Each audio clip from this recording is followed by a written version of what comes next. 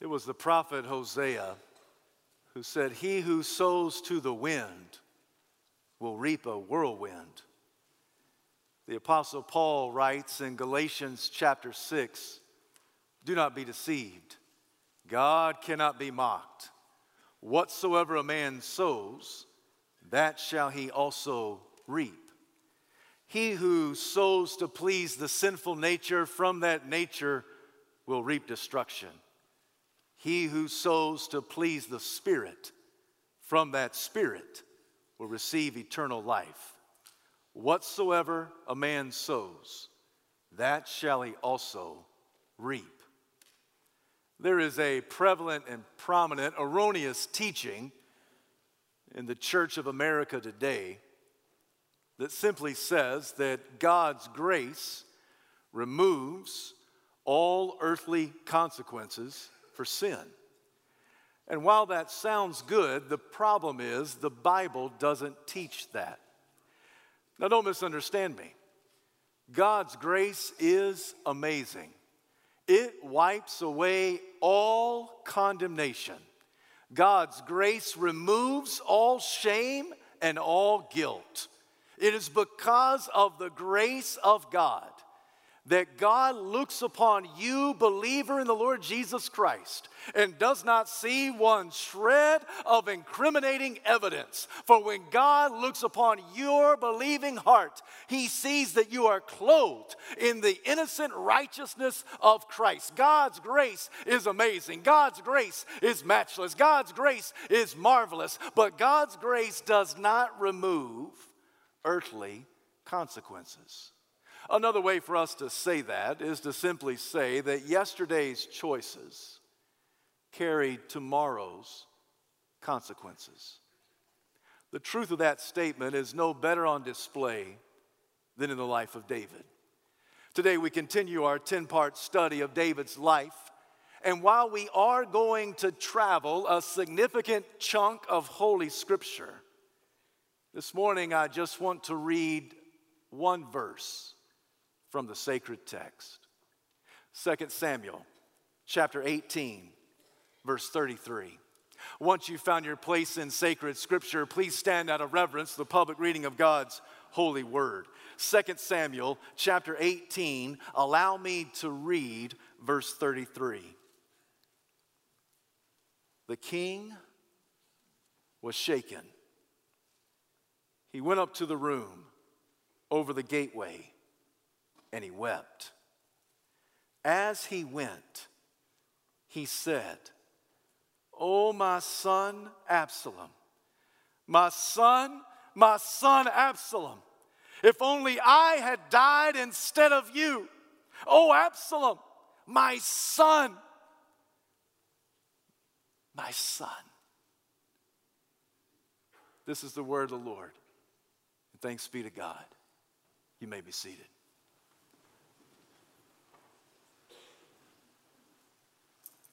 After about 9 months of David's escapade with Bathsheba, the prophet named Nathan gained an audience with his king. It is Nathan who said to David, "What you have done greatly displeased the Lord. The sword will never leave your house. You took Bathsheba, the wife of Uriah the Hittite, as your own. You have greatly displeased God. The Lord's going to give your wives to one very close to you. What you did in secret, but what will be done in the broad daylight for all of Israel to see." And in response, King David simply utters the words, "I have sinned against the Lord."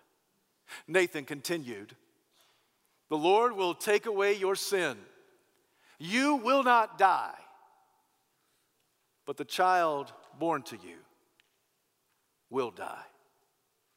Friend, if that sounds gruesome to you on God's part, let me suggest this morning that that is gracious. David and Bathsheba deserved to die. According to the Levitical law, because of their adultery, both of them should have been stoned to death. But because of God's grace, he says, you will not die. But sin not only affects you, sin also affects others around you. Because of their disobedience before the Lord, their sin put the life of the child in jeopardy. Scripture tells us that David prayed, he wept, he fasted. He did not shower, did not shave. All day long, he just pleaded with the Lord. The servants looked at each other and they said, we've never seen the king act like this. On the seventh day, the child died. The servants said one to the other, we cannot let King David know that the child is dead. You saw how he acted when the child was alive. He'll fall to pieces if he learns that the child is dead. David heard the servants talking. He put two and two together, and he understood that the child was dead. He went into his sleeping quarters. He took a bath, he showered, he put on sweet-smelling lotion, he clothed himself, and he went to eat. The servants asked him, why are you acting like this? This is not how we thought you would act. We thought you would lose it.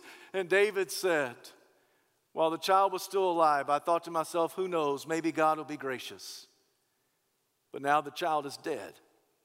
Can I bring the child back to life again? The implied answer is no. And then David made his famous statement, I will go to the child, but the child will not return to me. At some point, over his grieving and remorse and repentance and weeping and wailing and fasting, David came to this conclusion that yesterday's choices carry tomorrow's consequences. The next story in the Davidic narrative is a sordid story at best. We are told that Amnon was the firstborn son of David. He was next in line to be the king of Israel. We read that Amnon fell in love with his sister Tamar. Now, both Amnon and Tamar had the same daddy, that's David, but they had different mothers. When the scripture writer says that Amnon fell in love with Tamar, it could better be translated, Amnon fell in lust with Tamar. He wanted to seduce his half-sister. He wanted to have her sexually. And because he knew that she was forbidden, it literally made him sick. And so Amnon devised a plan. It was a devilish scheme. He thought to himself, while I'm sick, I will ask for Tamar to make me a meal. And then she will come into my bedroom, sit on my bed, and feed me my meal. That's exactly the plan that he implemented. And Tamar went to the kitchen. She made some soup. She brought it to her half-brother Amnon. He invited her into the bedroom and very unassumingly asked her to sit right here on the edge of the bed. He said, my strength is so far gone. Will you please just feed me the meal? And after the meal was over, the Bible tells us that Amnon attacked Tamar. He overpowered her and he raped her. There's some listening to my voice today, and you know the agony of rape. What happened to you could have happened years ago, and yet it is still as fresh today in your mind's eye as the day it took place. And maybe your experience is like the one of our story. Maybe your assailant was one known by you, trusted by you. Oh, but the nightmare became your reality. The unthinkable took place. It wasn't a snatch and grab. It was somebody that you knew, and they took advantage of you, and you know the emotional scars. You know the emotional pain of what it is to be defiled and to be raped. And you try to dismiss it. You try to shove it under the carpet. You try to just forget about it, but it's always right under the surface. And oh, my friend, if that's your experience, please know that as a church, we grieve with you. And we hate that that nightmare is your reality. But we want you to know, dear friend, you're not alone. You're here in a community of believers. In our story, once Amnon had Tamar, and the dirty deed was done, he was filled with hatred and animosity towards her. So he ordered her to leave his presence and get out of his bedroom. She left, bewildered, broken, bruised. She stumbled and staggered through the palace hallway. The tears were streaming down her face. Tears were welling up in her eyes, so she could not really see who was in front of her. And all of a sudden, she literally ran into her biological brother, Absalom. She ran into his arms, weeping, bitterly crying. But not a word was spoken. When Absalom saw that she came from the direction of Amnon's room, and when Absalom saw that his sister was crying so intently, he put two and two together. He knew what had happened. You see, for years, Absalom had questioned the flirtatious antics of his half-brother. He saw it. He wondered about it. And this day was confirmation that the unthinkable took place. Nobody said a word. Tamar didn't say anything. Absalom didn't say anything. But they all knew. One of the natures of sexual sin is that sexual sin is always left in the dark. It needs to be brought into the light of the Lord. We are told that for 2 years, Absalom allowed bitterness to fester in his heart, to build up hatred towards his half-brother Amnon. After 2 years, he approached his father David, and I think that David had a sneaking suspicion what had happened. So Absalom says to his father David, will you please give me permission to go to Ephraim and to shear the sheep? It's too big of a job for me to do by myself, so will you please allow Amnon to go with me? And I think that David knew that something had gone down. I think that all the while he believed that one day Absalom would retaliate. So in reply, King David said to his son Absalom, why don't you not only take Amnon with you, but take all of your brothers with you, hoping that if all of them go, then Absalom won't retaliate. They all went. They gathered there, the valley of Ephraim. They sheared the sheep. And then Absalom got alone with his brother Amnon, and he killed him. He killed him out of retaliation for what he had done to his precious sister. Oh, there's some big brothers in the house today, and you understand Absalom, don't you? I mean, you know that if something happened to your sister, that you would be the one that would make sure Amnon would never do that to anybody else. Absalom knew that by his actions, he had forfeited his right to be king. So he ran. For 3 years, he was in exile. After 3 years in exile, we are told that King David sent an invitation for Absalom to come back home. Not just home to the capital city of Jerusalem, but to come back home to the palace. Now, the reason David did that is because he felt the pressure of the crowd. You see, Absalom was a crowd favorite. He was loved by everybody. I think one of the reasons he was loved by everyone is because the Bible says of Absalom that there was no one more handsome than Absalom in all of Israel. It describes him in these words. He had no blemish from the top of his head to the bottom of his feet. Now, I must be transparent with you this morning. It's that kind of guy that makes me sick at my stomach. It's the kind of guy that has the star-studded good looks. He has the physique. He has everything. He could grace the cover of any GQ magazine. Absalom was one who had no blemish on his body from the top of his head to the bottom of his feet. Oh, and Absalom had beautiful locks of hair. In fact, there were on occasions times when he would cut his hair out of convenience. The Bible tells us that every time he cut his hair, the hair weighed 5 pounds. You may think that's an insignificant detail, but oh, my friend, let me just remind you that in those days, the only time a man was supposed to cut his hair was for a Nazirite vow or a ceremonial cleansing. And Absalom would cut his hair for neither of those reasons, just merely out of comfort.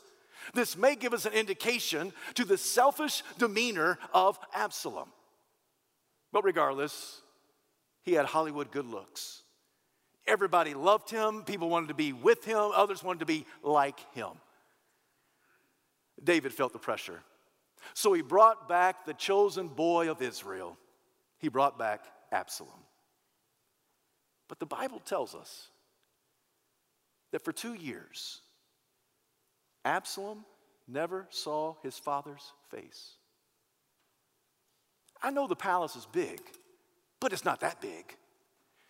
For the scripture writer to tell us that for 2 years, Absalom never saw David is to communicate to us that David had made sure that they would never pass in the hallway. David made sure that Absalom would never be invited to eat a meal at the king's royal table. David made sure that he would never entertain Absalom, probably because Absalom had killed his firstborn son, Amnon. But for whatever reason, David permitted the father-son relationship between Absalom and King David to deteriorate. And I promise you that there will come a time when David will resent that. David will grieve the fact that he allowed that relationship to be at odds. It's easy for us to incriminate David. It's easy for us to say, David, how in the world could you allow that to happen? But friend, let me ask you, is there anybody in your family that you're at odds with? Maybe somebody that you haven't spoken to in years. And when you stop and think about why you haven't spoken to them, the reason kind of pales in comparison to the reason why David did not talk to Absalom. The reason David didn't talk to Absalom was because Absalom had killed David's firstborn son. And yet whatever problem you have in your family, whatever situation, crisis, argument, whatever thing that took place in your family so many years ago, it probably pales in comparison to what happened in David's family. But I do wonder, how many of you have a family member, a friend, a coworker, a classmate, and you just don't like them for one reason or another because of what they said, what they did? It may be years ago, and you've nursed a grudge. You haven't spoken a word. And maybe today, before the sun sets this evening, you need to talk to that person because you never know when that day will be the last day. For 2 years, David did not speak to his son Absalom. Absalom knew that his father was absent. He knew that David was giving him the cold shoulder. And so Absalom became overwhelmed with frustration and bitterness. Once again, there are people in the crowd, and you know the pain of an absent dad. You know what it is to be raised by an absentee father. You know the feelings of abandonment and frustration, of the feelings of resentment that rise up inside of you. You can relate to Absalom because you know what it is to have a dad but not have a dad. Maybe he left you and mom years ago. Maybe he's in the house but not really in the house. Maybe you have a father that gives himself 40, 60, 80 hours a week to work. And you want to build a relationship with him, but he stiff arms you all the time. Maybe you know what it is to be like Absalom. Absalom resented this, and so he thought to himself, how can I snatch the throne? He came up with this plan. He would go and intercept people who were coming to the city gate with problems for the king and his counselors. All the way back to Moses. The leader of Israel would always entertain the problems of the people of Israel. It was their court system, so to speak. They could come and bring a grievance against an individual, and the king or one of those appointed by the king would sit at the city gate. He would hear the case and predict a verdict. He'd pronounce a verdict. And if it wasn't the king, it was a counselor he had appointed. It is Absalom, who goes to the city gate and tells the other counselors, don't you worry about it. Father has sent me. Now, Daddy didn't send him, but he still would intercept the people. He would solve their cases. He would alleviate their problems. He won over their heart. This went on for 4 years. I suspect David knew that Absalom was intercepting the people and fixing all their problems, but David did nothing about it. He did not want to confront the situation that was right there in his house. David permitted it to go on for 4 years. After those 4 years, Absalom gains an audience with his old man. He goes into King David and he demands that David make him king over Hebron, which is the very place that David started his rule and reign. For whatever reason, David acquiesced and he gave him Hebron. So now there was a quasi-king there on the throne in Hebron. Eventually, servants came back to David and they gave this report. The hearts of the men of Israel are with Absalom. In other words, this is a vote of no confidence in you, King David. That if it was put up to a popular vote, the people would choose Absalom over you every day of the week and twice on Sunday. This struck fear in David's heart, and so he began to flee. He fled Jerusalem. He abdicated the throne, and whenever there's an empty throne, somebody will snatch it.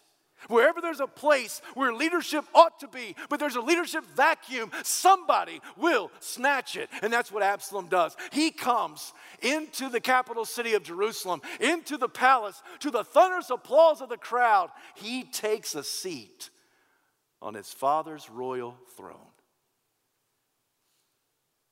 One of the advisors to King David was a man named Ahithophel. Ahithophel became an advisor to Absalom. Ahithophel is a strange word. In fact, it's not the easiest to say. As I thought about it, it kind of sounds like an ointment that you put on a rash. Oh, you got a rash? Well, put some Ahithophel on it and it'll all get better, right? That's kind of what it sounds like. Ahithophel is not medication. Ahithophel is actually a person, an advisor. Ahithophel became the advisor to Absalom. Listen to what he counseled Absalom to do. You need to lie with all of your father's concubines, all the mistresses that he left in charge of the palace. Absalom, you need to sleep with them. And I tell you what, I will construct a tent. I'll place that tent right outside the sleeping quarters of the king on the flat rooftop. I will put the tent right there. I'll organize all of the concubines or the quasi-wives of your daddy, and one by one, they can go into that tent, and boy, you can do whatever you want to do because you are king. Now, Absalom's good looking. He's handsome. He's young. He's vivacious. He thinks to himself, that is a great idea. Thanks. You're an awesome advisor. In fact, I'm going to let you advise me on everything. This sounds like a wonderful idea. Friend, does this sound strange to you? To put a tent on the flat rooftop that extends beyond the palatial sleeping quarters of the king so that one close to David would be able to sleep with all of David's wives in broad daylight so all of Israel can see? Is this simply a fulfillment of the divine discipline that Nathan leveled against King David? Is this just simply Ahithophel being part of God's cosmic plan so that God's word would stand true? Is it that, or is it that plus something else? If you were to look at 2 Samuel chapter 23, you'd find a listing of David's mighty men. There's a section of David's mighty men that are called the 30. And if you were a mighty warrior, if you were a military man, you wanted to be part of the 30.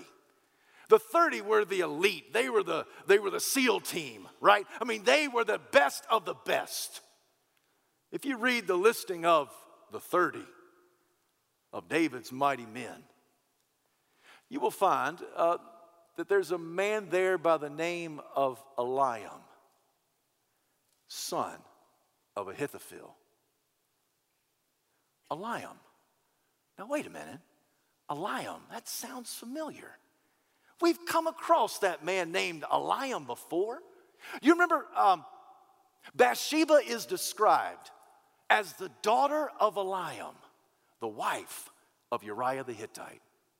Last time we were together, I told you that Uriah was one of David's mighty men. He's one of the last one listed as the mighty 30 of David's mighty men. So Uriah was one of David's best soldiers, but also Eliam was one of David's best soldiers. And Eliam was the son of Ahithophel. Bathsheba was the daughter of Eliam. Eliam is the son of Ahithophel. That means that Ahithophel must be the grandfather of Bathsheba. Now this is beginning to piece together. That Ahithophel thought to himself, I know what King David did against my granddaughter. How he seduced her, how he brought her into the palace, how he slept with her. I know what King David did. I heard the whisperings. I know what people said. I know how David sent word to Joab to put Uriah in the front of the line where the fighting is fiercest. When the enemy attacks, to withdraw, and Uriah was struck dead. Ahithophel says, I know what the king did to my granddaughter and my grandson-in-law. And King David brought shame to my family. For 15 years, Ahithophel had wanted to get even. I imagine that Ahithophel was the kind of guy who said, listen, I don't get mad, I just get even. That was Ahithophel. He said, I'm looking for the opportune time to disgrace David. I'm looking for that opportune moment to bring shame upon David. And he saw in Absalom, the son of David, a great opportunity to have Absalom bring shame upon David by sleeping with David's mistresses and concubines in a tent in broad daylight for all of Israel to see. In the very same location, the very same spot where David had brought shame upon Ahithophel and his granddaughter, that's the very same spot that Ahithophel will bring shame upon David through his son Absalom. Do you see how convoluted and complex the consequences of sin are? Ahithophel was so wrapped up in an unforgiving spirit, filled with rage and resentment and bitterness, that the scripture writer tells us that later on, when Absalom does not do what Ahithophel tells him to do in a way of attacking David on another occasion, and when Absalom chooses the advice of another counselor, Ahithophel is so upset at that his advice is not taken, that he stomps out of the palace, he goes down to his house, gets his house in order, and then he hangs himself because he's so outraged and resentful to anything and everything that belonged to David. The cords of bitterness and an unforgiving spirit suffocated life out of Ahithophel. Friend, do you know anybody like Ahithophel? Are you like Ahithophel?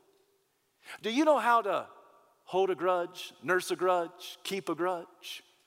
Do you know what it is to not forgive somebody for what they said about you, what they did to you, how they treated you? It may have happened last week. It may have happened 15 years ago, but you know how to nurse a grudge.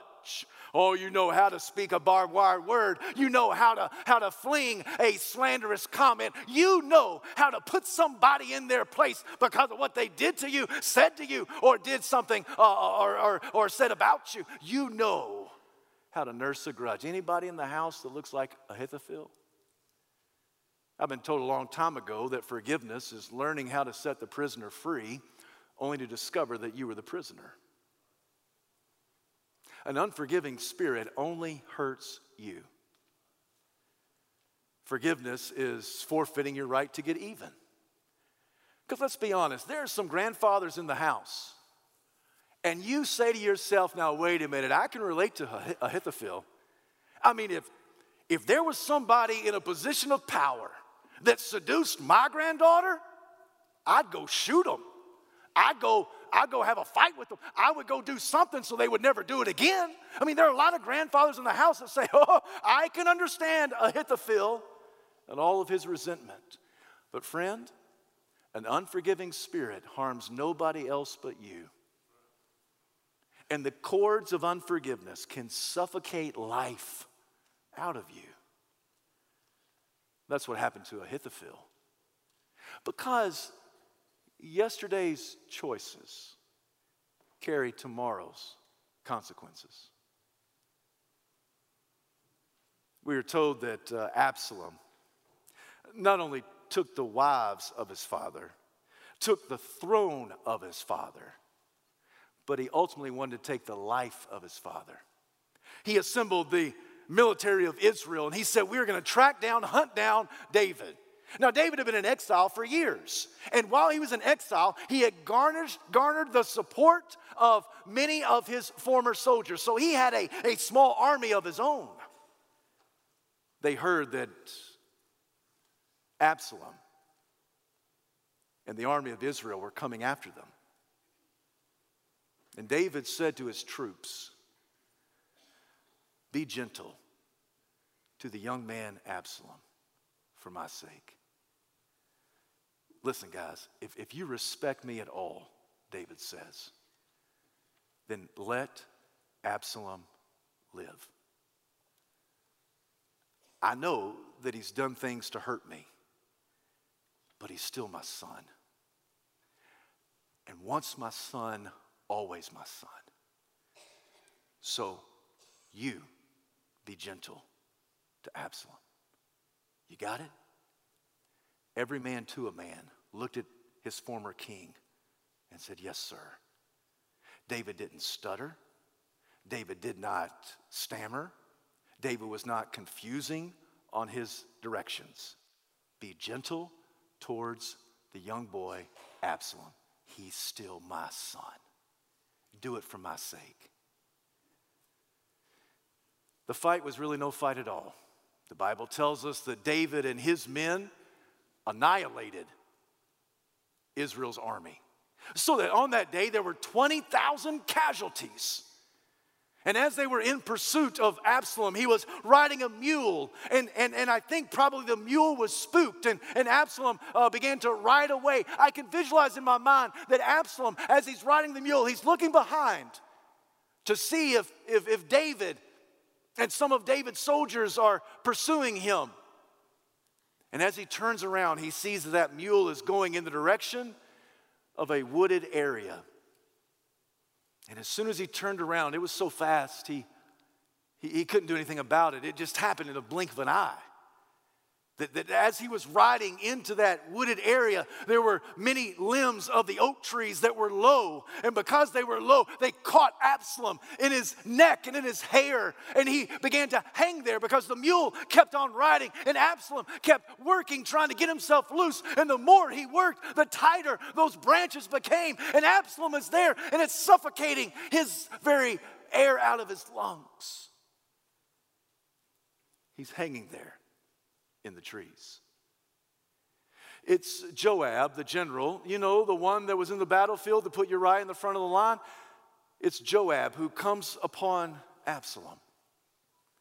He sees him hanging there. He remembers the instructions of his king. And in spite of all that, General Joab says, I am going to put an end to this fighting, and David is going to take his rightful place on the throne. And Joab grabbed 3 javelins and he thrust them into the heart of Absalom.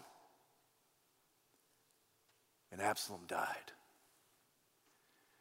The servants said, we Sir, we've got to cut down the body. And somebody's got to go tell King David that Absalom's dead. Word got back to King David. And when he received the news, the Bible says he was shaken. That's a word that means that he was physically and visibly and emotionally shaken. Oh, my son, Absalom, my son, if only I had died instead of you. Oh, Absalom, my son, my son. I know you've done things to hurt me and to harm me, but you're my son. You're my boy. And we are told that he wept bitterly. Absalom, my son, my son. In a crowd of this size, there are some parents that know the pain of losing a child. You know that pain. And for a parent, that's the parent's greatest nightmare, right? It's life's most vicious curveball. It's not how it's supposed to go. The children are supposed to bury the parents. Parents aren't supposed to have to bury their children. And David heard that his son died. And beyond all that, I think David is grieving a deteriorated relationship because he thinks to himself, I just wanted another conversation. So many conversations unfinished, David must have thought. If I could just have a few more moments to tell him that I loved him, to tell him I forgive him, to tell him that he's my son. Oh God, why not me? He had so much life to live. Why not me?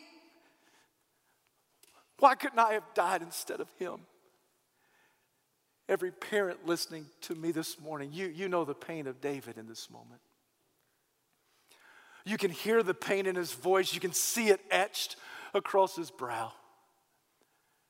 And we leave David this morning and he is grief-stricken. My son Absalom. You know, there's a danger in preaching a sermon like this from this passage of Scripture. And the danger is twofold. Number one, the danger is that you will then look back over the landscape of your life and you'll come to this conclusion that all my suffering must be a consequence of my sin. And I want to caution you against that.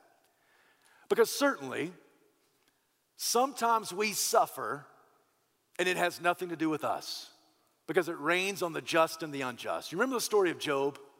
Job suffered immensely, and the scripture writer tells us Job did nothing wrong. He was righteous in the eyes of the Lord. Sometimes, friend, you suffer just because the old devil is trying to bring down the glory of God, and you're a pawn in his ploy.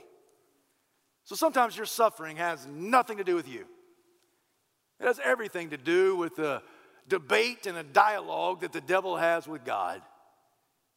Oh, but there are other times when your suffering has everything to do with you.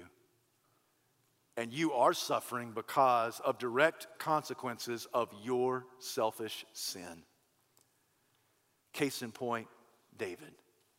I promise you that David would have said numerous times, if I could just go back and undo what I did, I would do it. If I could just go back and on that night that I saw Bathsheba, if I just would have looked away, turned away, and walked away, then I would not have set myself on that cover up where I had to lie about the adultery and bring in her husband Uriah and have him killed. And I wish I could just go back and redo it. But David knew that all of this was because of his sin. So sometimes in your life, suffering happens because it rains on the just and the unjust. But sometimes suffering happens because it's a direct consequence of your sin. And right now you're sitting there thinking to yourself, well, Pastor, you're not helping me much at all. How do I know the difference? How do I know if I'm suffering because the devil's trying to bring down the glory of God and using me as a pawn in his ploy? Or what if I'm suffering because of something I did wrong? How do I know? And my best advice is this: ask the Spirit of God to connect the dots in your life. That's the best I can give you.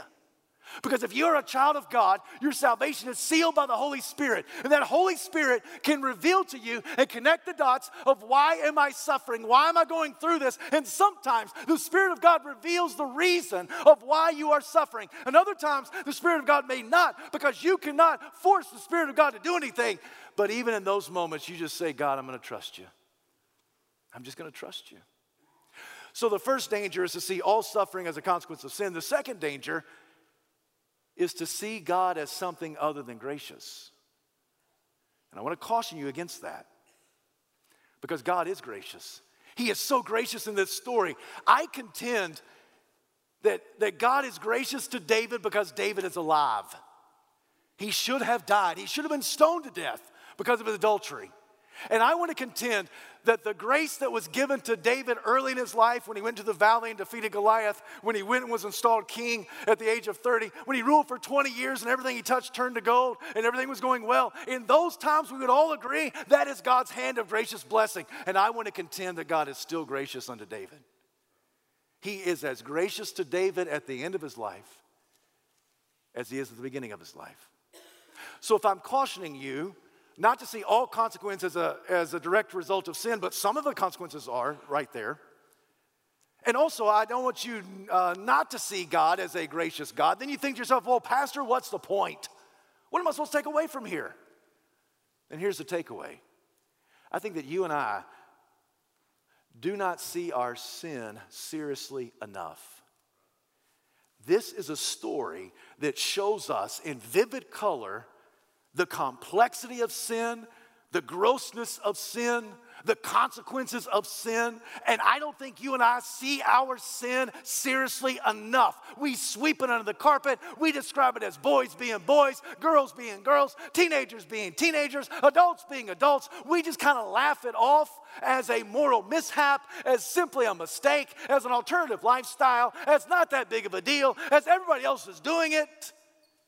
And we sweep it under the carpet. And we say that sin is not that big of a deal. And I came this morning to tell you that sin is a big deal in the sight of God, because it required God to send his Son, Jesus Christ, to be born of a virgin, live a perfect life, die on the cross in your place, take all of your condemnation upon himself, endure the hell that you should experience, and Jesus did it for you. And though he was slain, he was placed in a borrowed grave, and on the third day, he was raised from the dead. Don't you think that if God could have saved you in an easier way, in a simpler way, he would have done it? But it required the precious blood of the Lord Jesus Christ, that the blood of Jesus Christ was required to save your sinful soul and to save my sinful soul. God takes our sin seriously. We would do well to take it as seriously as God.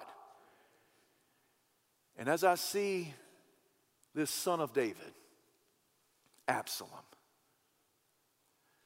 hanging on a tree, and swords piercing his body, and Absalom being a young man whose life was cut short, and Absalom hanging in those trees because of sin, the sin of somebody else, I can't help but tell you, I see another son of David. And I hope somebody's about to get happy, because I'm about to get happy. Because when I look in this picture of death and grief and remorse and repentance, and I see the son of David, Absalom, hanging on the tree, I'm reminded of another son of David named Jesus, who hung on a tree. And he hung on a tree, and swords pierced his side. And Jesus was a young man whose life was cut short. He was hanging on that tree, not because of his sin, but because of others' sin. And Jesus, the Son of David, was hanging on that tree, pierced by a sword, a life cut short, hanging there to make us holy. He took our hell upon himself. He took our punishment that we deserved. And Jesus was hanging there on the tree. He gave up his ghost. He offered God his spirit. They took his dead body down, placed him into a borrowed grave, and on the third day, life began to breathe again in the body of Jesus. And Jesus burst forth from the tomb. So because he lives, I can face tomorrow. Because he lives, all fear is gone. Because I know he holds the future, and life is worth the living just because that Son of David lives again.